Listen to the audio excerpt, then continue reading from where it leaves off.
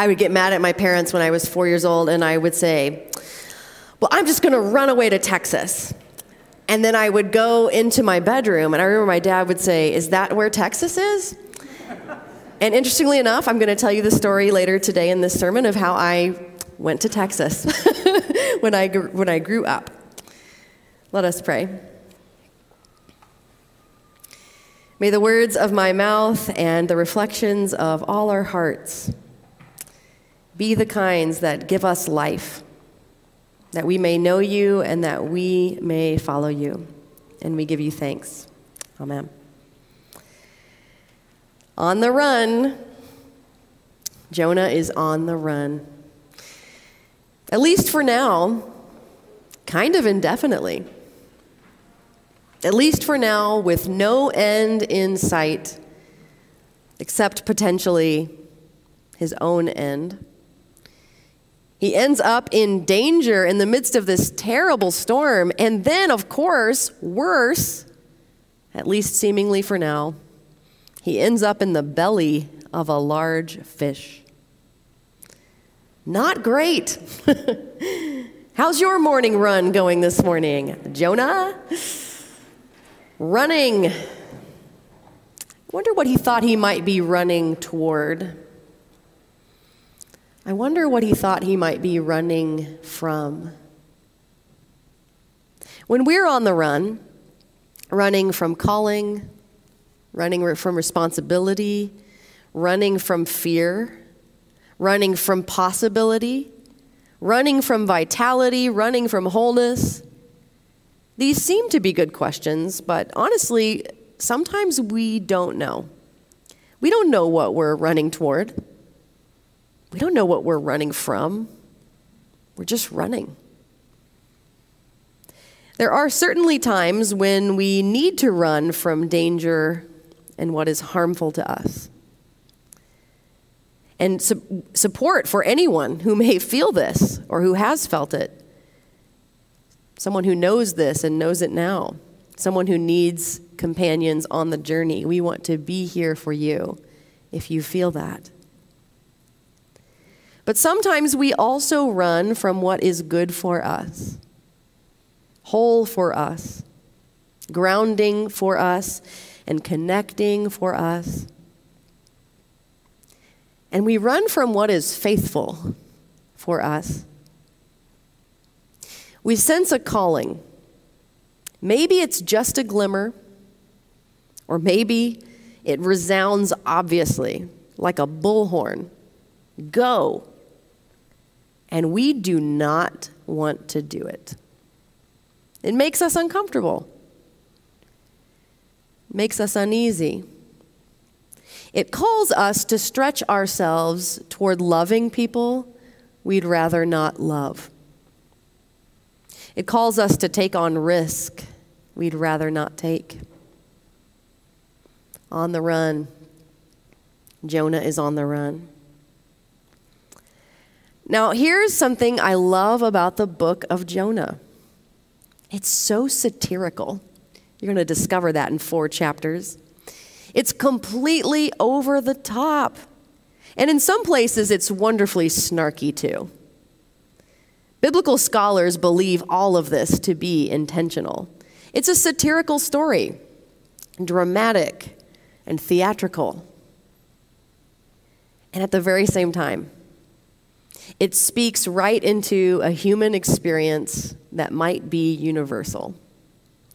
We have stories of running, too. We have stories of struggling, too. We have stories of inner conflict, too. As that Bob Marley song says, you're running and you're running and you're running away. You're running and you're running, but you can't run from yourself. So in this story, Jonah ends up in the belly of a large fish. Sometimes we say it's a whale. And he cannot run anymore. He has nowhere to run inside that fish. He can't run from himself. The story, of course, also aims to share that he can't run away from God either. It's not that God will force Jonah to do the calling that he is currently shirking. But God won't give up on Jonah either. Now, we could look at this story and view God as kind of capricious, endangering people through a storm out of anger, or truly needing some kind of sacrifice to calm down all of that divine rage. But really, above all, I think this is a story of God journeying with us when we want to do the opposite. Run away from God in conflict and run away from the neighbors that God is calling us to love. God keeps journeying with us even in the most creative of ways, even in the belly of a large fish. Because the calling we're receiving, difficult though it may be for us, may also be for our benefit. It may also be for our growth and our wholeness. As Dr. Michael Jenkins, one of my seminary professors, used to say, there are some people for whom God must say, the only way to save this one is to make a preacher out of them. And there are a lot of ways to be a preacher, by the way, so just because I'm the one up here wearing a robe and a stole doesn't mean that couldn't also be you.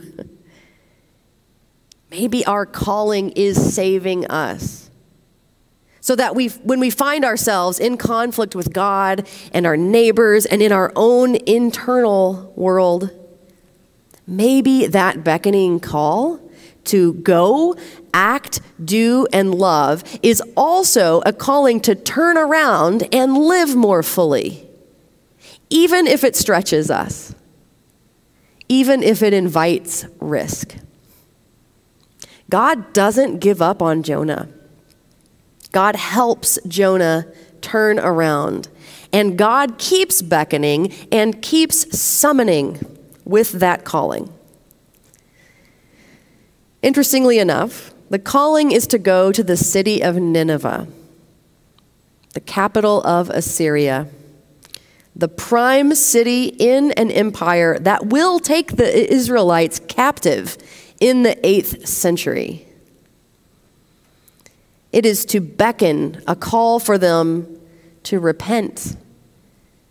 And in its most literal form, the word repent means to turn around, turn direction.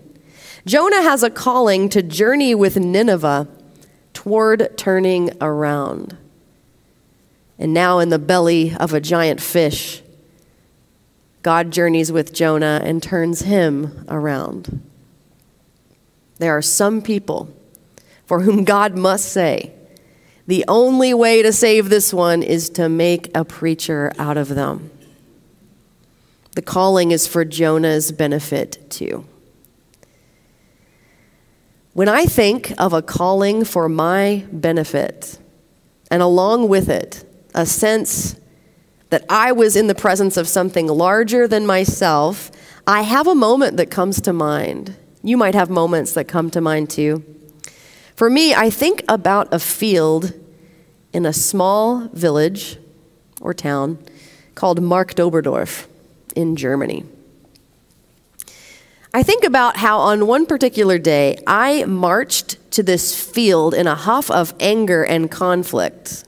Conflict with God, conflict with what was internal to myself, and how I departed from this day with a sense of reassurance and wonder. And I didn't expect any of it, but it is what I needed. At age 23, I was on the verge of more than one life transition. It was a pretty big whirlwind of sorts. I was spending 20 days in Germany with the Cardinal Singers. This was a choir I had performed and traveled with the last few years from the University of Louisville, which is where I went. And with gratitude, we had been invited to participate in these prestigious competitions, most especially the Marktoberdorf Chamber Choir competition. It was a big deal. And when I returned home, which was for me, Southern Indiana, More of a whirlwind. 10 days later, I would get married. And soon after that, I would move across the country to Austin, Texas. See, I ran away to Texas. And that would be the first time I had moved from home. I chose this. I'm the one who applied to seminary. I loved choosing this seminary. But suddenly on this Germany trip, I struggled mightily with this move. I knew I had to do it. There was no turning back, but I did not want to do it. I didn't. What was I thinking? I kind of panicked. I was also angry. I wasn't ready to leave my friends, especially these people in this choir. We had created something incredible together over the last few years, and I didn't know yet what happens when people move across the country. Do these kinds of friendships continue, or was I just throwing that away? And I was not ready to leave my church community. I had such a rich sense of belonging there. They became family to me in the most tangible way, truly. I have lots of stories I could share with you about that. And they had gotten me through so much. I didn't know yet. What happens when people move across the country? Will I miss them too much? Will I miss out on too much? So during a break in rehearsals, I departed for some time alone, and I was infuriated about having to make these choices, potentially about losing so much. So with deep frustration, I walked this pathway that was becoming increasingly familiar to me. It was paved, but often cracked. It was a small road with these gorgeous trees on either side, lining the whole way down. And those trees with their vivid green leaves took up this space on this long walkway that was about a mile down the road. And that is where everything opened up. I had discovered this pathway about a week before and walked it many times since. And the first time, I did not expect this opening in the pathway, though each successive time was still pretty stunning to me. The shift was this: the road of trees suddenly opened to unexpected views, and the Alps were in the distance on the right. And then a large, expansive field of wildflowers was on the left. So on this day, I was less interested in these, gorgeous though they were, at least initially, and I just wanted to be alone. So I walked and I huffed. I turned left and I stood in front of that field of wildflowers. And I don't know how to explain this. Maybe you've had a moment like this. But something shifted. And I had this experience that felt very transcendent right there in the mundane moment of it all, beautiful though it was. And how to tell this story? Because in one sense, nothing happened, at least not externally. There was no great miracle. Nothing fell from the sky. No supernatural action took place before my eyes. But something happened internally. Have you had an experience like this? It felt deeply spiritual. And I felt the presence of what I would call God. Yet how do I even name or describe what that means? Above all, I felt a sudden knowing. No voice fell from the sky, but if there would have been one, it would have said this: there are people in Texas you have to meet, and without them, you will not become fully yourself. I just knew that suddenly in my bones. Standing there, and quite suddenly, I then just rested in that knowledge I didn't understand, and the anger faded away. And I trusted that I would be okay, and that it would be okay, even a gift to the ones I loved now, for me to become more fully who I was called to become. I knew that was calling me to Texas. I knew that was taking me to particular people in Texas. And so I went. When I lived in Texas, I thought of this experience many times. I even told the story a few times too. But I believe all of this resounded most strongly with me when I returned to Texas after the next move, which was to California. At age 30, 7 years after that experience in that field, I flew from Pasadena, California, where I now lived, back to Austin, Texas, and I was returning for my ordination service. It would be held in the congregation, where I did end up meeting an enormous amount of formative people in community. Well, one night before that ordination service, I was alone in the upper loft of the house where I was staying with some friends. And I thought about it all again. And then I wept with gratitude.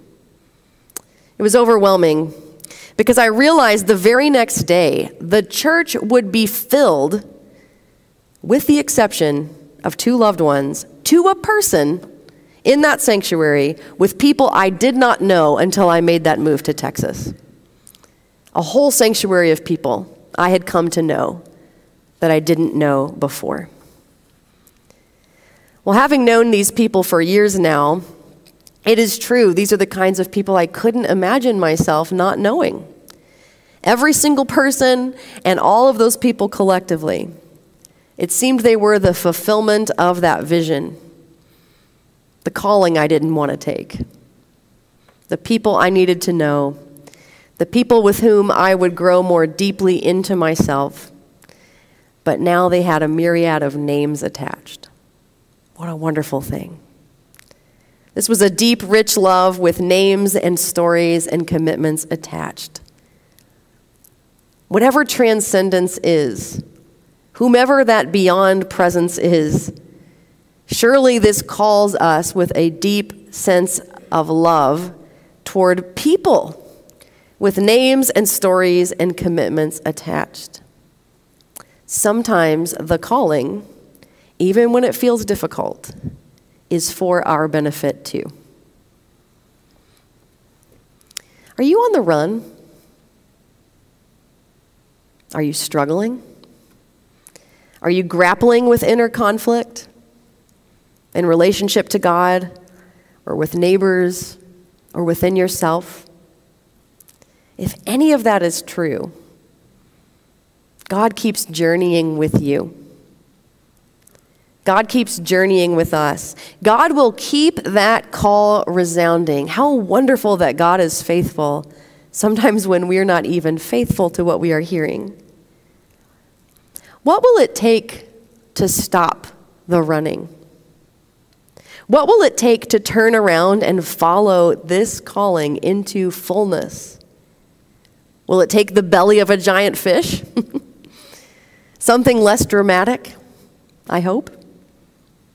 Will it take this story, this community, this worship service, this sermon, things that will happen later today? Will it take a God who holds us fast? I think it will take that. And when it does, it will be for our benefit too.